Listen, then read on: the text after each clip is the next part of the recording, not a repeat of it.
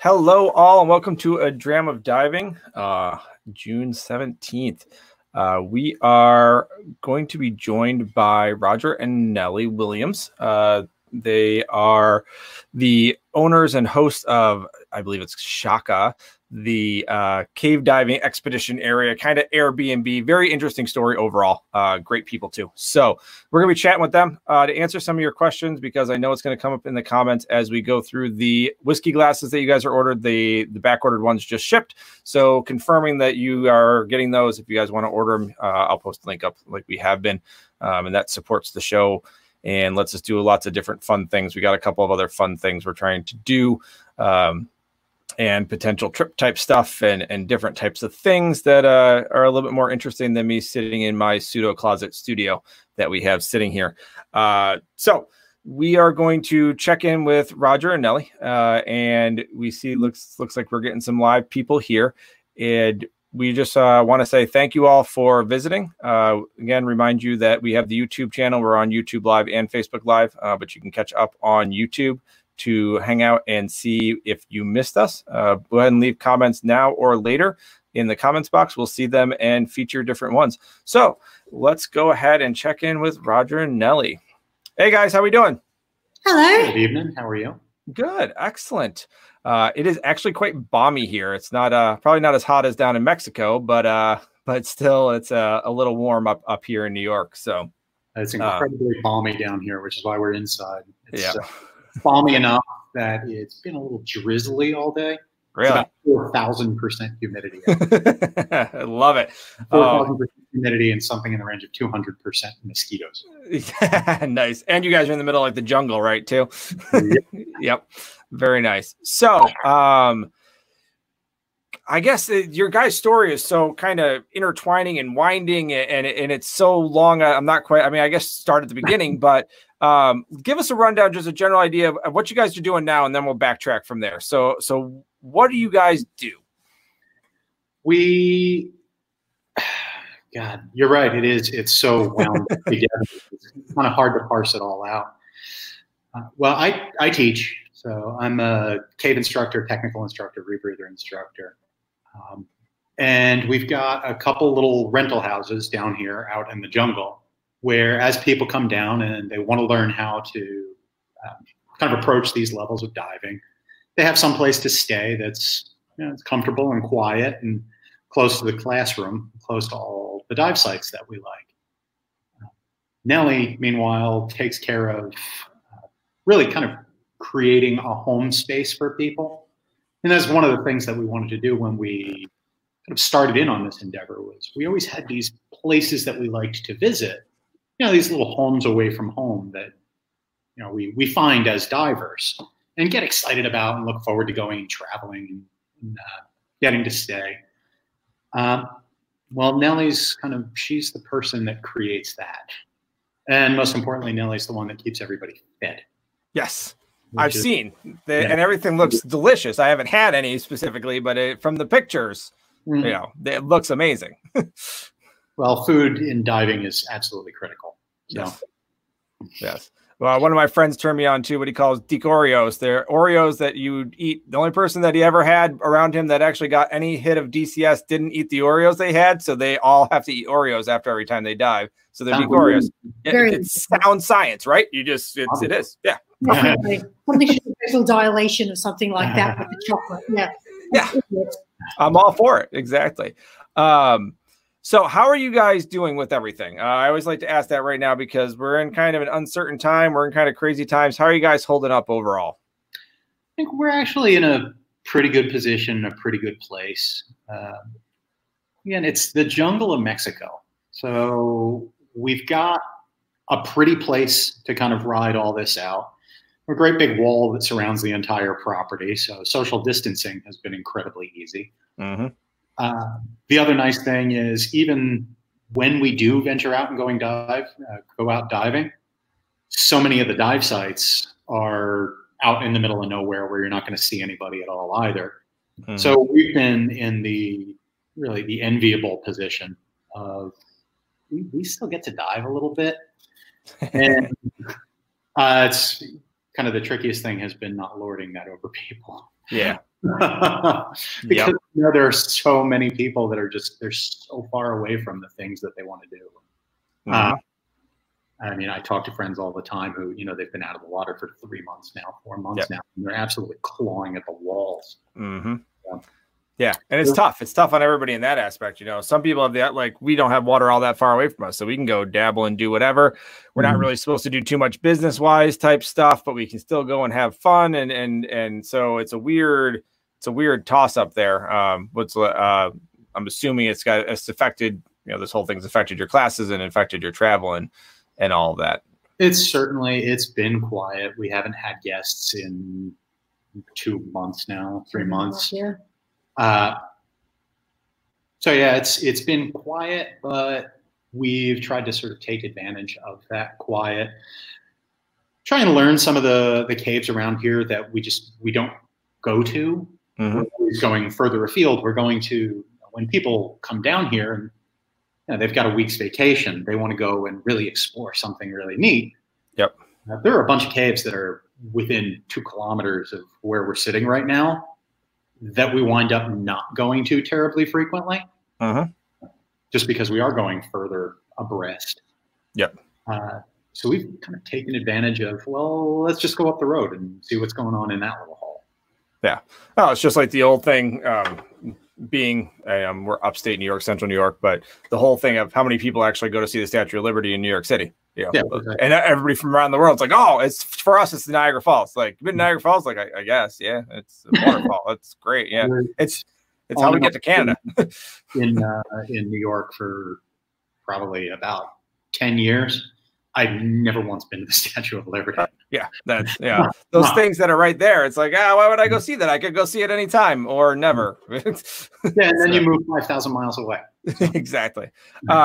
So I think that's a good segue to your guys' story, where you guys came from, kind of how you started diving. And I can ask some interjecting questions, but I think it's best for your guys' story to kind of, and I think you had posted on Facebook recently, kind of how you guys met, how you guys started diving, how you guys got where you were, because it is like we said, it's a very winding story and it's fairly interesting. So, and there's a good number of people right now that are like, I'd like to bail out on my country and find a different one.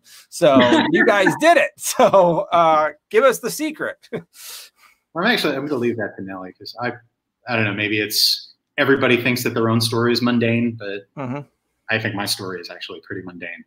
Nelly's, on the other hand, I think is she's been everywhere. No, my story is also incredibly mundane. It's just there were a couple of stops. I learned to dive when I moved to New York, when I was about 25. And it was just one of the things that I always wanted to do. It was on the bucket list, as it were. And I dove maybe 2 or 3 times a year, going to warm water destinations. And then I heard that you could dive at the New York Aquarium as a volunteer in order to keep your skills sharp and so on. And maybe it's also a good way to make friends. I was still relatively new to this city, so I viewed that as a good way to meet people. So that's what I did. And my gear in the gear room was right next to a bloke called Rogers. And I'd never seen him, because I volunteered on weekends and Roger volunteered on Wednesdays. All I knew about him was that he was obviously very tall, because he had this really, I didn't know what a backplate was back then, but it was this hunk of metal, and it had a huge sticker on it that said, "This machine kills fascists." Who is this bloke? Anyway, a bunch of our mutual friends kept telling me that I had to meet this guy, and I didn't know it at the time, but they said the same to him about me. And it wasn't until we went to Dutch Springs as part of the Ocean Blue Divers kick off the dive season extravaganza 2008, go to Dutch Springs, welcome the dive season, and that was where we met each other. And then I was still very, very much a warm water diver then, but Rog was quite an active Northeast wreck diver at the time.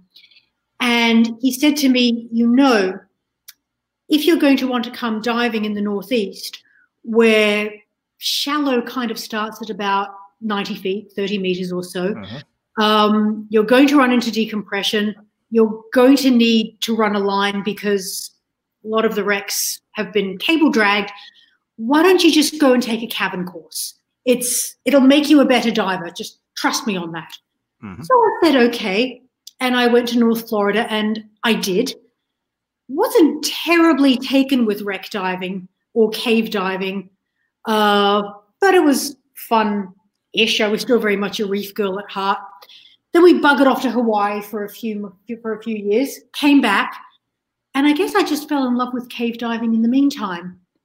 And it was very, very much a once or twice a year love affair where we would go to Florida, maybe go to Mexico a couple of times a year. Then my entire department got made redundant when oil prices took a shit in late 2014. And operating on the assumption that you don't get to have life several times, that once you die, we thought, bugger it, let's just see what happens. Let's go and retire in Mexico as opposed to actually talking about it. And if we run out of money, then we can always just go and get grown-up jobs again later. Well, it's now 2020 and we haven't had to get grown-up jobs yet, but the year is yet young. I don't want to make any assumptions. Yes, I hear you. And it's so many people now are actually doing that love affair with Florida or Mexico or whatever with cave diving and cavern diving. We see that a lot. We even see, I have know of instructors that go down periodically, and that's their cave diving is during those months. We won't delve into that topic. We'll just leave that as is. But I think it is very interesting how you guys made that progression from the U.S. followed your dreams and found this. And I love what you guys have done with it. It's pronounced Shaka, right? Shaka. Shaka. Okay. Kind of like shock and awe, but you put a ha on the end. Okay, gotcha. So what you guys have done with that, the way that is designed, everything you guys have done, I'm very, very impressed. I love all of it. So Raj, why don't you give us kind of just a general rundown, even though you feel your story is mundane, now people are even more interested because you gave them something they couldn't have. So tell us just generally where you came from, about some of maybe your wreck diving, and how you got into cave stuff. As we all kind of come into the sport, I saw some reefs, however many years ago, probably 20 years ago. I did a PADI Discover Scuba program where they just kind of stick the regulator in your mouth. Don't spit this out and don't hold your breath. I was very pleased with myself that I made this giant scuba tank, which of course was just an aluminum 80. Lasted for 20 whole minutes that first time underwater. I thought I was Lloyd Bridges. It was fantastic. Some years later, I was going down to Mexico, the west coast of Mexico. I was going to Puerto Vallarta. I wonder if they have that stick the thing in your mouth thing. Mm-hmm. And it occurred to me that I wasn't going for months and months. So maybe I should go get my scuba license or whatever. So I found a dive shop nearby, got certified. I did all my pool and my academic work and such. I was living in Virginia at the time. And I did my open water checkout dives in Puerto Vallarta. There's a fun fact. It was my second open water checkout dive when I got horrible, horrible heat exhaustion and started throwing up through the regulator. Nice. And went back the next day to finish my certification. That was fun. And then again, like so many of us, when you first get started, I thought, well, I'll go to the Caribbean once a year, right? Mm-hmm. But let me go to this quarry and keep my skills up. And I figured I'd go to the quarry every once in a while. Except every once in a while turned into at least once a week, turned into all weekend, every weekend. I started taking more and more classes. I conned a coworker into getting certified as well. So he started taking classes with me as well. And it snowballed. Yeah. I moved back again. I was in Virginia at the time, and I moved back up to New Jersey and thought, well, I want to keep doing this scuba stuff, and I'm a hell of a lot closer to the ocean. I've heard about these shipwrecks. Let me go check that out. And that's how I started getting involved in the Northeast wreck community and doing some deep wreck diving. At some point along the way, somebody conned me into taking a cavern class. They actually used the same line on me as I used on Nelly all those years later. It's like, well, it'll make you a better diver. Because originally I thought cave diving was just the dumbest goddamn thing I'd ever heard of in my life. Wet rocks. It's nothing to look at. You're in this enclosed space. It's horrible in every way. But the very first time I went back into it was actually Upper Orange Grove. For those of you who are familiar with the spot, you go down that long tunnel, then it turns to the right and turns to the left, and the sign is right there. And I remember floating on the kind of exit side of that sign, staring down into the cavern as my instructor's great, big, bright 10-watt HID light lit up this cavern. And I literally, the very first thought that went through my head was, this is going to be expensive. Because I fell head over heel right then and there. Like, and I joke that I can point on a map to within 5 feet of where I knew I was going to be broke for the rest of my life. So as Nelly mentioned, there's that period where we moved out to Hawaii, and I was working day boats. I was just an instructor and guide out on this beautiful tropical reef diving location. And at some point while we were out there, something in my head changed, and I stopped being a wreck diver. I started being a cave diver. There was no moment. It happened without my ever looking at it. And I love wrecks. I love the ocean. I love the reef. I joke a lot about it. I joke a lot about how I think saltwater is gross. I don't think saltwater is gross. I don't have as many opportunities to go out into the ocean as I really should make for myself. Gosh, and then what the hell happened? I guess when we left Hawaii, we moved back to New York, and I took a job as the dive safety officer at the New York Aquarium.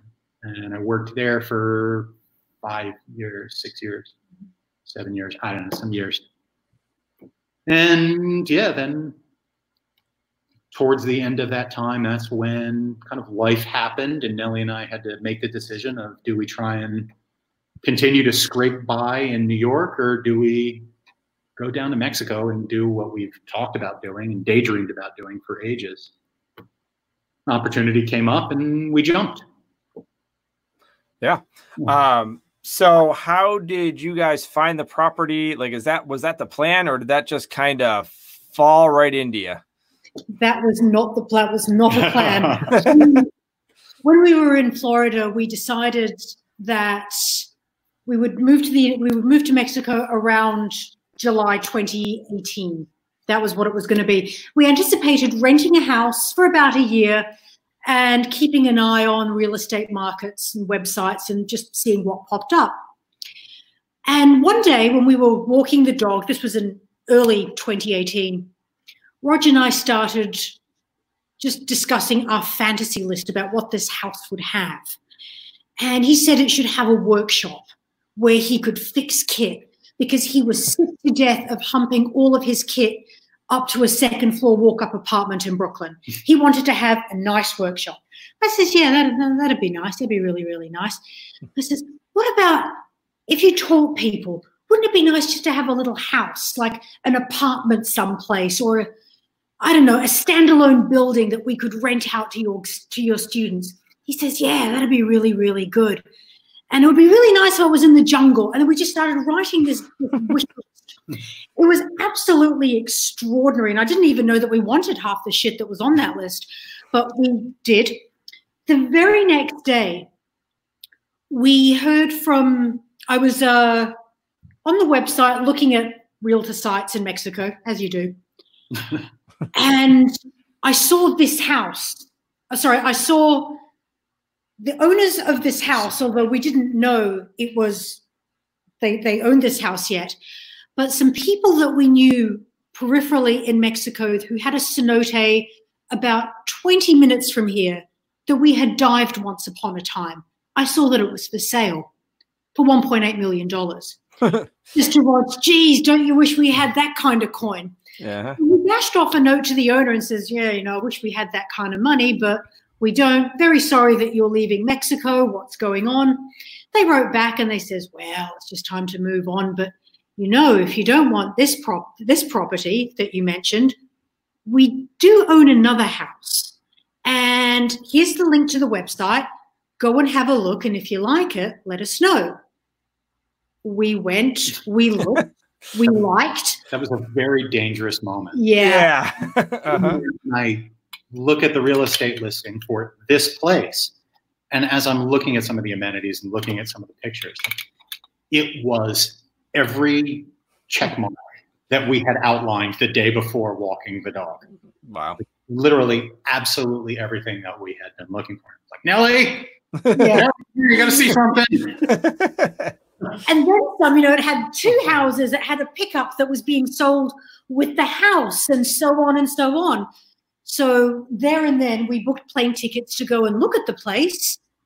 We left about a week later, I think. Mm-hmm. And then the next week I drove down from our house in Cave Country in Fort White, Florida, all the way down to North Palm Beach where the nearest branch of Citibank was, where I had a bank account to make the first wire transfer for the deposit of the house. And then Rog drove our scooters, rebreathers, and the dog in our pickup from Florida around the 4th of July. And I flew with a friend of ours and 2 cats. And we met here and started doing the place up. And I think 2 months later, we had our first guest. It was a whirlwind. I do actually remember seeing that on Facebook, Roger writing that, and I was like, what in the hell is he up to? Like, all right, that sounds, It was a cool drive. It was a very cool drive. Yeah, I bet it was. So a long drive. Yep. No, she didn't. What kind of dog do you guys have? This is just dopey looking little mutt thing. That works. Yeah, a gigantic Jack Russell. Okay. Basically, I think the Jack Russell pit thingy. I call her a Yucatecan iguana hound. I like that. She loves the iguanas. She dreams. She knows in her heart of hearts she'll get an iguana someday. I don't want to see that fight though. No. Iguana. I'm reasonably sure even if she ever did, she would have no idea what to do with it. Yeah. She would stand there looking dumb with an iguana in her mouth. Iguana. Yeah, those are funky little animals. So, yep, and that's riveting on how the whole thing happened. Question for you, Roger. Favorite wreck in New Jersey? Do you have one? I mean, it's come up a couple times that you do wreck diving in New Jersey. You did wreck diving in New Jersey, New York area. Did you have one that was kind of like your one, or one that you meant to get out to, but got blown off every single time? Oh, God. I wanted to go to the Texas Tower every goddamn year.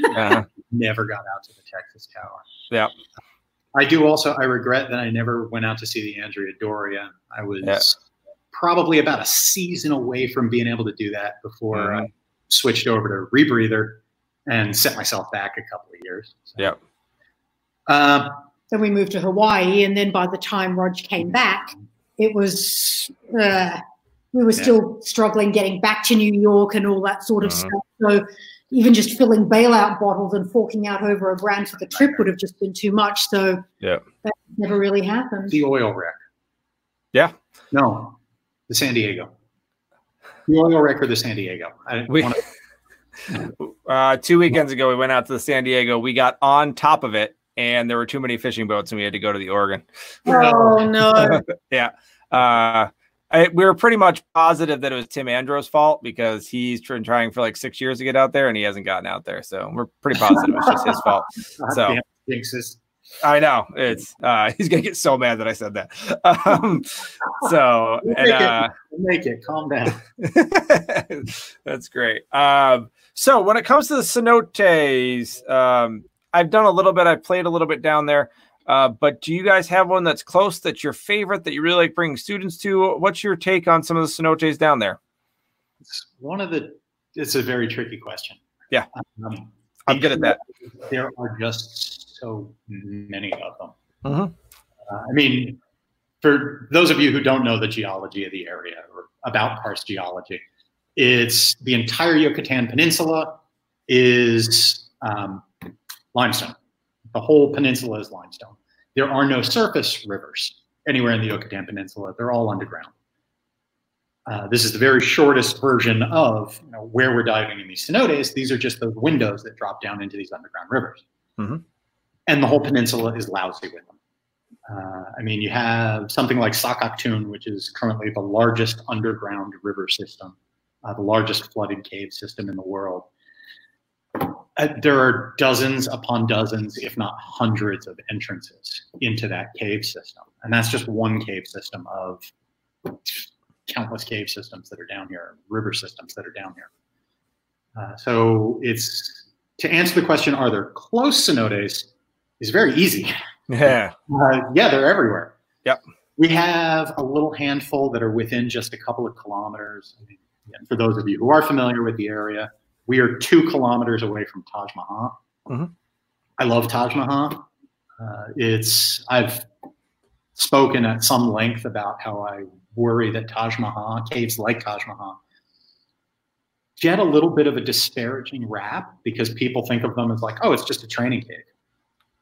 It's brilliant. And there are areas of that cave that are just heart-stoppingly beautiful. But nobody goes to a lot of those areas. People go kind of to the training areas, and then they want to go to the more interesting or the fancy pants caves. Mm-hmm. So yeah, Taj is like, if I stood up right now and got in the car, I could be at Taj in about 15 minutes. Nice. Which is fantastic. And that's one of 6 or 7 that within a 5 kilometer radius. Yeah, yes, that are right on top of us. Then if you go further south, you actually do get to Sakaktoon, you get down into Ojibelha, there's like all the groovy little entrances that are down there as well. I think the show opening, it's going to confuse me. I think that's Taj right there, actually. Could be. Yeah. Could very well be, yeah. Yeah. We went to Mexico a couple of years ago. I took that picture. So. Oh, you'd come back for sure. I want to. We've planned a couple. We tried to plan a couple, and it's planning dive travel for groups is an interesting case. I want to go and play in I want to basically go to where you guys are, sit in the Airbnb and hang out and just hike around some caves and see some cool shit. And other people are like, but I want a resort. I'm like, oh, okay, I guess we'll find a resort. And I on the last day, I will take a ferry over from Cozumel and I will go find my caverns and caves and go play. Well, there are some cool caves on Cozumel as well. Yeah, that's I haven't found a way to get into that whole scene, but I haven't looked very hard either. So yeah, so the next time you're down, Aerolito especially, make the effort. It's super, super worth it. It's a cool cave. Nice. That's great. So you guys are opening up for, I think you guys said you're super busy, but you guys are opening up. More people are coming to visit you. Do you have openings? How are the logistics going of getting back into the swing of things? Well, one of the things that we recently did,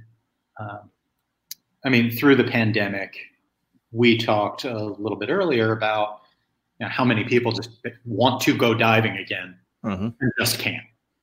And it's been such an uncertain time for everybody, uncertain in so many ways, not the least of which is financially for absolutely everybody. So one of the things that we did was we put it out there like, look, if you want to come down, here's a pretty heavily discounted price to just reserve a spot with us to be used whenever. Like whenever it's easy for you to come down, whenever travel reopens, you can kind of block out that spot. We were very, very lucky. We got a really good response to that. A lot of people took advantage of that. So we have a lot of pending reservations now of people who, probably about half and half. Some people have chosen dates and some people are just kind of waiting, seeing what the travel situation is going to be over the next couple weeks and months.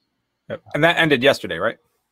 Yeah, just Saturday. The other day. Saturday, now travel is opening back up again. It's just, sooner or later, you got to close the door. Yeah, absolutely. Yes.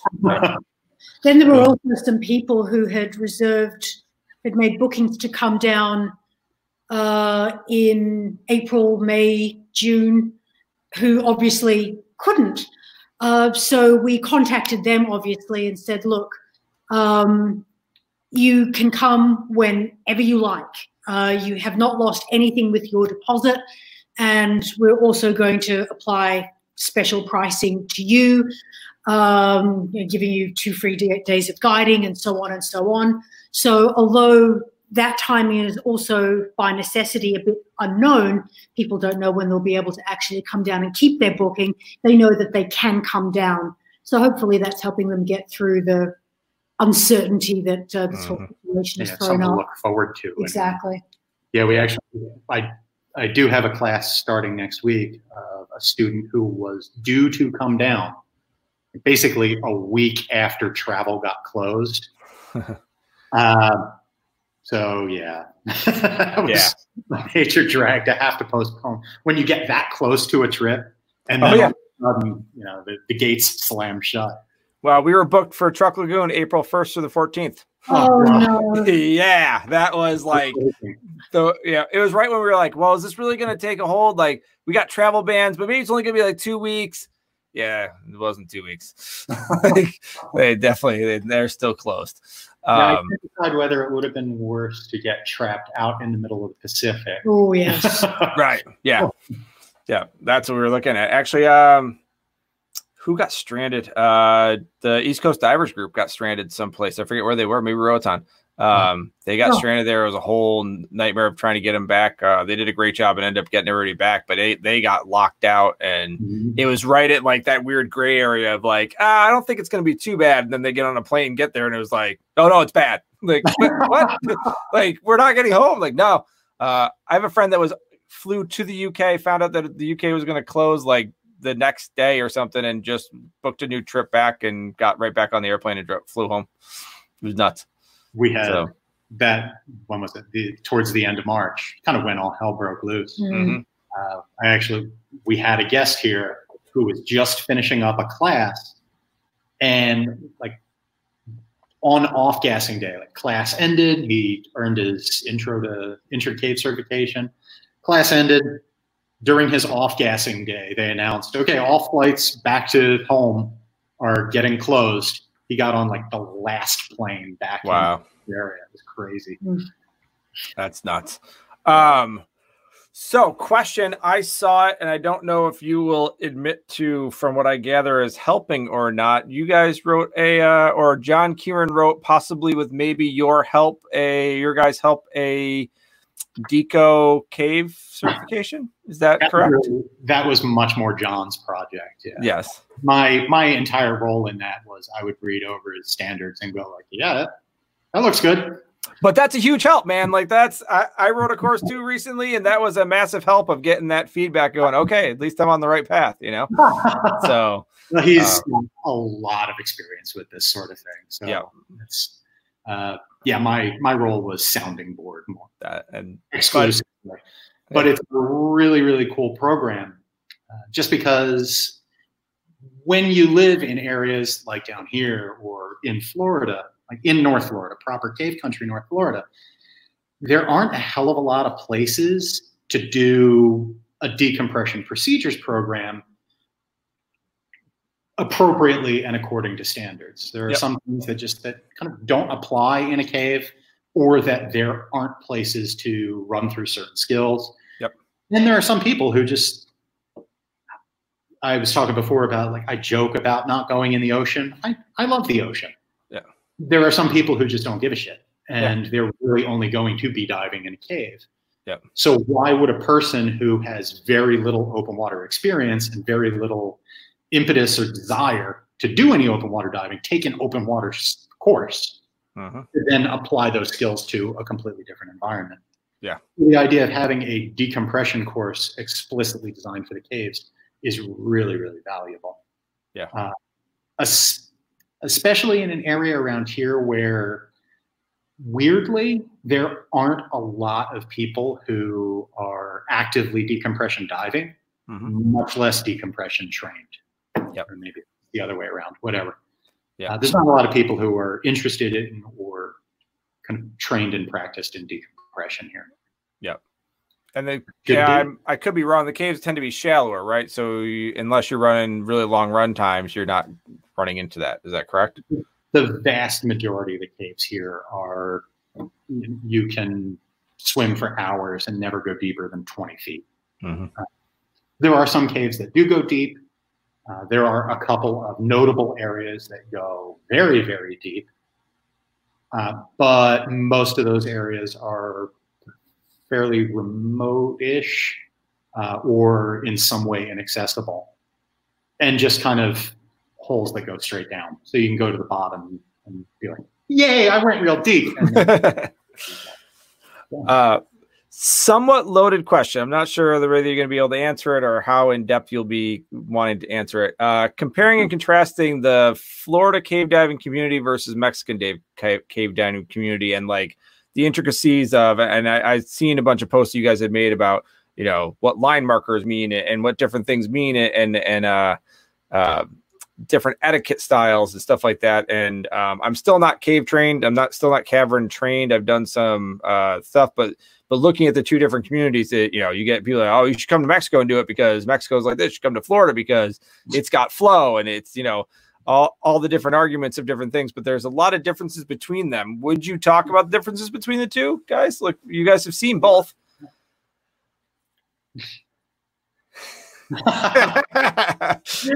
They each have their idiosyncrasies. I think it would be overstating it to say it's like two different sports, but it's kind of like American rules and Australian rules football. You know, the field generally looks the same, and you know, the goals are generally the same. But yeah, in Florida, there is flow. Just because of the hydrology and the geology of Florida, we're swimming into springs. We're generally entering into a spring head, or you know, sometimes an offset sink or something. But you're swimming around in springs where water is erupting forth out of the earth. Whereas here, you're swimming in these underground rivers, which are doing what water wants to do. They're trying to get out to the ocean, but they hit the ocean already. If you go down to something in the range of, depending where you are, 40 feet, 50 feet, you hit the halocline here in Mexico, which is basically you've hit sea level. You're in the ocean. You're inland, but you're already in the ocean. So there is no flow here. The way that manifests practically is divers who are really familiar with the Floridian environment, they know how to deal with the flow. They know how to read the cave better. They can kind of pick their angles and their spots. They know how to use the way water is going to eddy around turns and such. It is a very specific skill set that is utterly useless here because you don't have that flow. Divers in Mexico, I'm going to get a lot of hate mail for what I'm going to say right now. But divers in Mexico tend to be prettier. Because they don't have the flow to assist. Like when you're always swimming into flow, you're always moving, you're always kicking. There are a lot of caves in Florida where you can't swim against it. You have to drag yourself in. A lot of divers here in Mexico pride themselves on never having to make contact with anything at all. Also, because it is a lot shallower, something in the range of 100 feet, 60 to 100 feet in Florida versus 20 feet here, because it's so much shallower, the buoyancy implications of that mean that you need to be a lot more careful. And finally, the sort of obvious here in Mexico, you have all the formations, which are fragile. And if you get sloppy and you are not careful and you're kind of used to just bashing your way through things, well, you can't bash your way through really, really heavily decorated passage.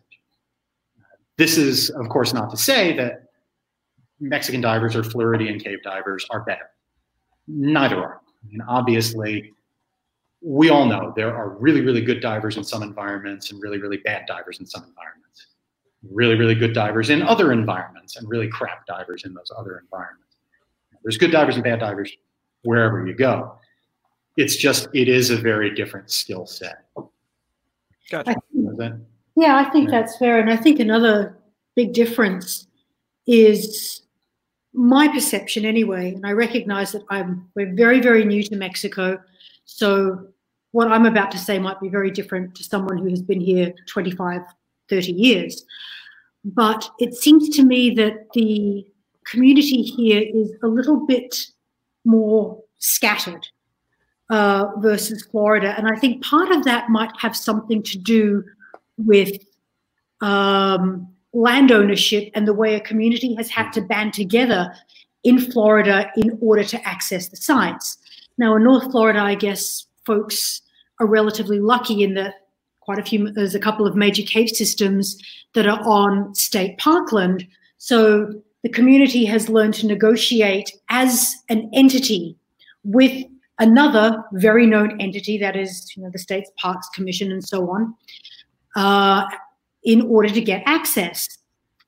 And I guess that has a spillover effect into taking decisions that affect the whole community, such as building stairs and the practicalities of accessing sites and so on.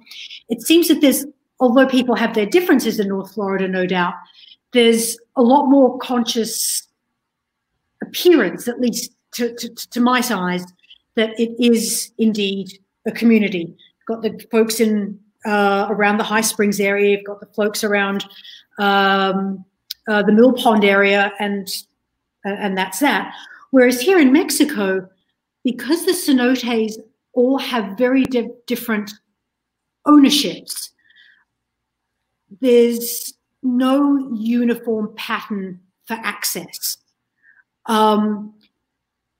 I guess back in the day, it was cave divers who approached individual landowners and made it clear to the landowners that they've got a very special resource here that deserves to be conserved and protected and so on, but might also be a way for the landowner, especially those landowners who were formed as clans, I guess, familial clans, that if they manage this resource well, it might be able to make them a little bit of money. And so then if they had the wherewithal, they started inviting swimmers and snorkelers to the sites and making a fair bit of money that way. If the cenote wasn't good for swimming and snorkeling and so on, well, then it was just a cave diving thing, and that was that. But this effort had to be replicated with all the cenotes, because there isn't someone with each and every individual landowner. There isn't someone that just owns most of them or several of them. And so as a result, it seems that the community has become a little bit more fragmented just because the way things operate here are so different. Again, some of that might be perception of a newcomer because we've been here less than 2 years, but it definitely seems to be the case to me.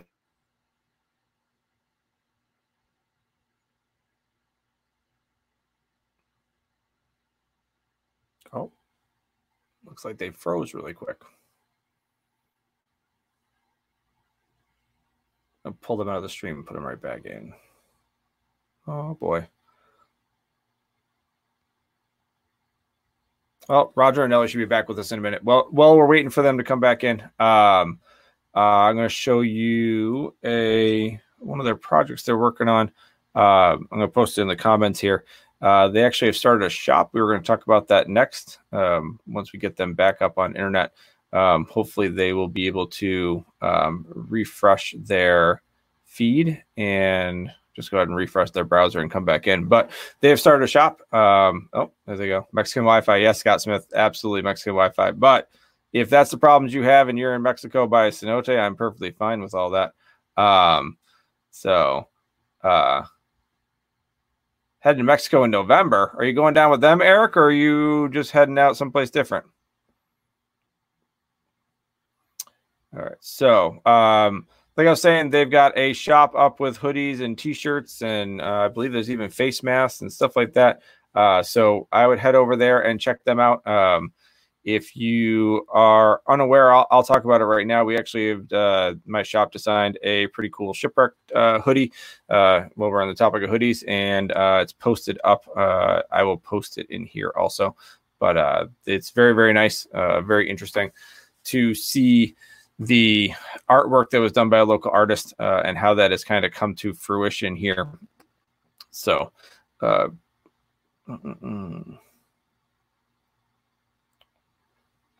it looks like we lost them pretty solidly. So I would highly suggest heading out to check out their website and their location. It is Shakha. I posted the link inside of the feed here. So I would check them out. They are very, very interesting couple, as you have seen. Eric's going to Ground Zero, Mexico for the first time. Very nice. So it looks like we've lost them. I don't know if we're going to get them back or not. If we are not, there is going to be a follow button right here when we are finishing up. So you can go ahead and follow us on YouTube and check us out there. And we have the Patreon site where you can help us, and the whiskey glasses. The hooded sweatshirts are something a little bit separate, but they are pretty darn cool and interesting. That is a lot of intricacy in the artwork there. Like I said, the back ordered glasses are on their way. I think we're probably going to get them Friday or Monday. So if you have back ordered glasses, I will be shipping them out ASAP to you to get them to you.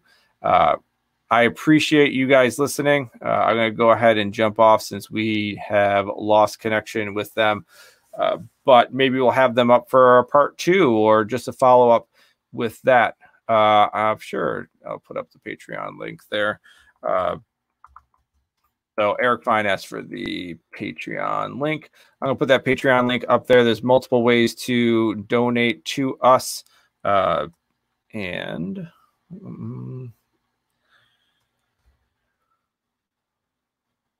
There you go. That should produce it right there for you. Even $1 a month helps for as long as you want to. It doesn't make a difference. It helps a ton with a bunch of different things. We're trying to work on some collaborations with a couple of different people, trying to get some things done. Oh, look, Roger and Nelly are back. That is amazing. So I won't have to do the ending thing anymore. There you are. Sorry about that. No worries. We were talking about other things. Well, one of the things, I don't know if you probably missed it because you guys were down, but we were talking about your not to change topics, but we're going to forget about it now. Your guys' shop. You guys started doing some apparel, and I believe there was some face masks I saw and things like that. Absolutely, some face masks. Sign of the times. And I have to say that so far, I think it's been the most popular selling item. I originally thought it was Roger's bikini bottom, but apparently it's a face mask. No, unfortunately, they don't make them. Oh, jeez. Yeah. We do have a big and tall section, but not there. Yeah. That works. So you guys just started putting together. That's fairly new, right? The shop. Oh yeah. Just a couple of days ago, and I guess it started partly because we wanted to always think of a way that we could grow the business and, make something new and interesting and exciting. But also I think Rog was just sick to death of me saying, I wish I had a Jacquard apron so that when I serve guest breakfast, I could fly the flag and all that sort of stuff. And I thought, wouldn't it be also great if we could leave face masks in the guest houses so that guests would have something that I could wash and keep returning. And I think he just got fed up with me saying, I wish I had this and I wish I had that. It's like, fine, my God, so much than just order it. So that's what I think has happened. But now our guests can get in on the action too. I love it. Very nice. One of the things, Roger, you said earlier that I just want to clarify. You said that Mexican divers tend to be prettier. I just want to clarify. Does that mean Derek Ferguson's still welcome in Mexico, or does he have to stay in Florida? Derek's he's such a pretty little gnome. He'd be all right. Yeah. I mean, beard flowing out behind him, literally like a young gnome. Also, great streams of bubbles flowing out behind him from whatever piece of gear is broken that day. Yeah. There are also concerns that he might be worshipped as an alooch. Ooh. Start making random offerings of garlic to him, so I don't know if he'd be down with that. That's too funny. Oh, Lord. Different versions of pretty. Yeah. There are different versions Derek of pretty. is one of them. Derek is.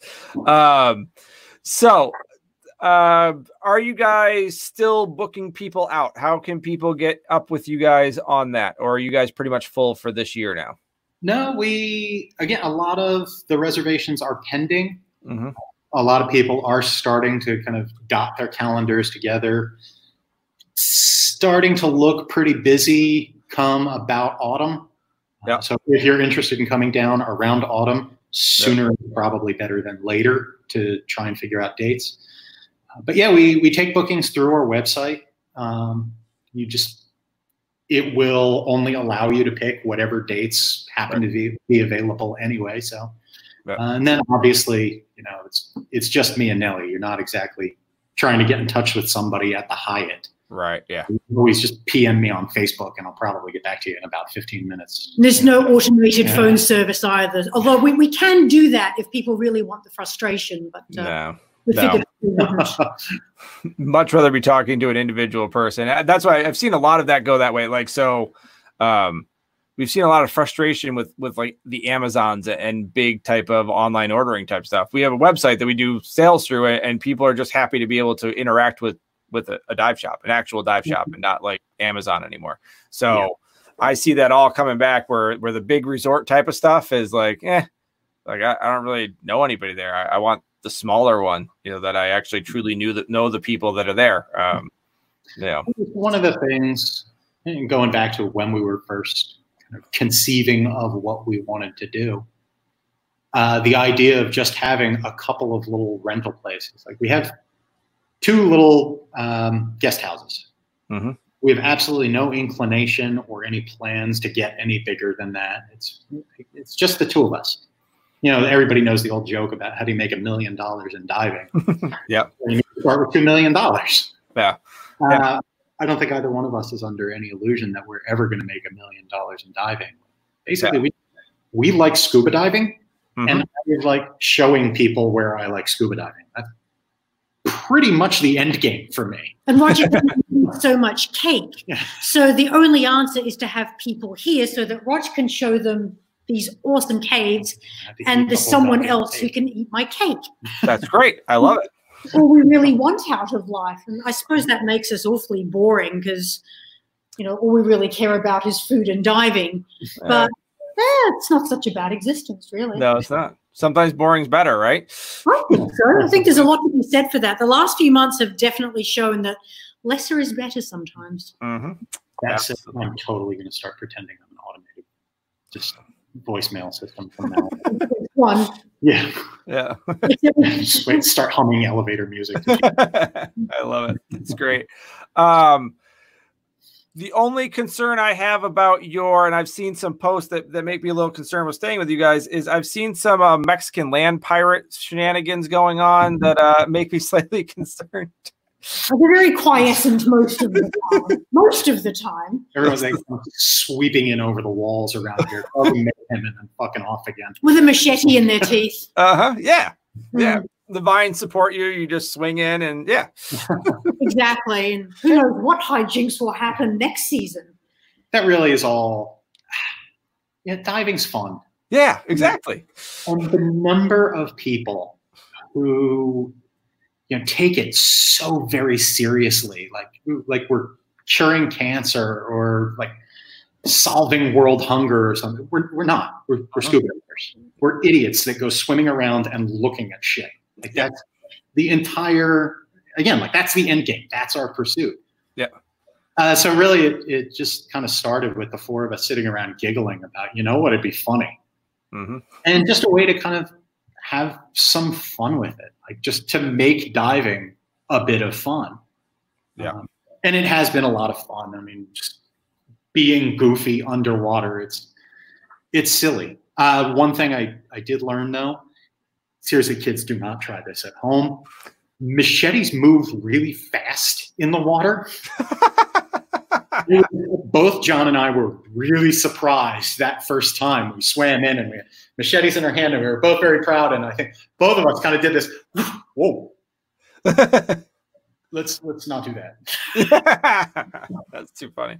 What is the name of that? I'm blanking at what the name of you guys have. That it's a Facebook page. Pirate Adventures. Pirate Adventures. Yeah. Okay. And no, we were up all night thinking of it. A way to have fun with diving, because why the hell not? Yep, exactly. So that's great advice. It is excellent. So All right. That is about where we're at time wise. And we covered Sorry about the interruption.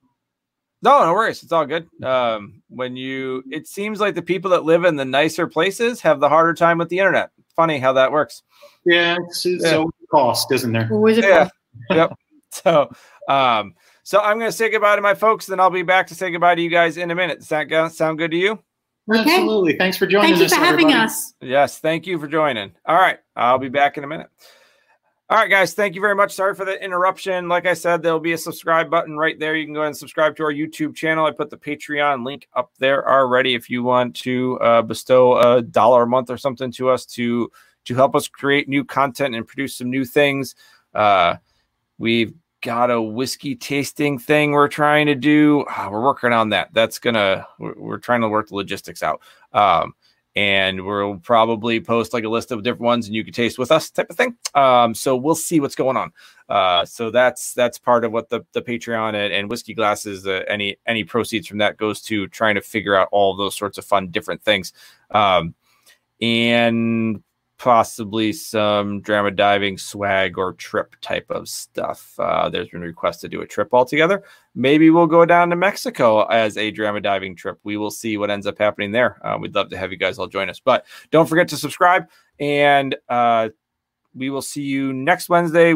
Next 2 Wednesdays where we're trying to do some controversial type conversation. So transmitters versus gauges, and oh God, what was the other one? Transmitters versus gauges. And if you are truly advanced, if you have completed 9 total dives and all of them are with an instructor.